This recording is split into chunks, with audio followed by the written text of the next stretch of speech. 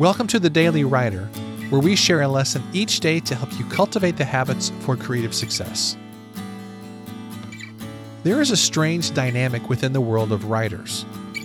On the one hand, there is a huge amount of collaboration and community. We support each other, we buy each other's books, we write books together, we share resources, and we generally try to spread the love. On the other hand, it's also easy to be jealous of other writers who we perceive to be more successful than we are. We wonder why we don't sell the same amount of books or get as much attention as they do.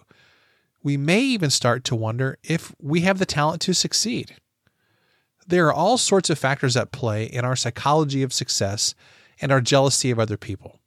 But one important thing to remember is that we're all on a different journey.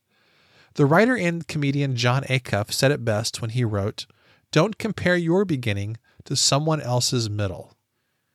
Now, it may sound crazy, but it happens more often than you think.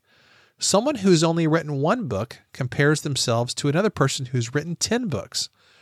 The first person can't figure out why they don't immediately have the same success as the more experienced author, but the answer is simple. They haven't been doing it for nearly as long. Another thing to remember is that wherever you are, there's always people behind you. Each one of us has a responsibility to help people who are not as far along as we are, just as other more experienced people have helped each one of us. It's really dangerous to spend too much time comparing yourself to others. It drains your emotional energy, and you start to become dissatisfied with the blessings that you do have. It's so much better to focus on your own pathway so you can become more successful and help others get further along on their own journeys. Hey, thanks so much for listening to today's episode. For more, you can visit us at dailywriterlife.com. Thanks, and I'll see you tomorrow.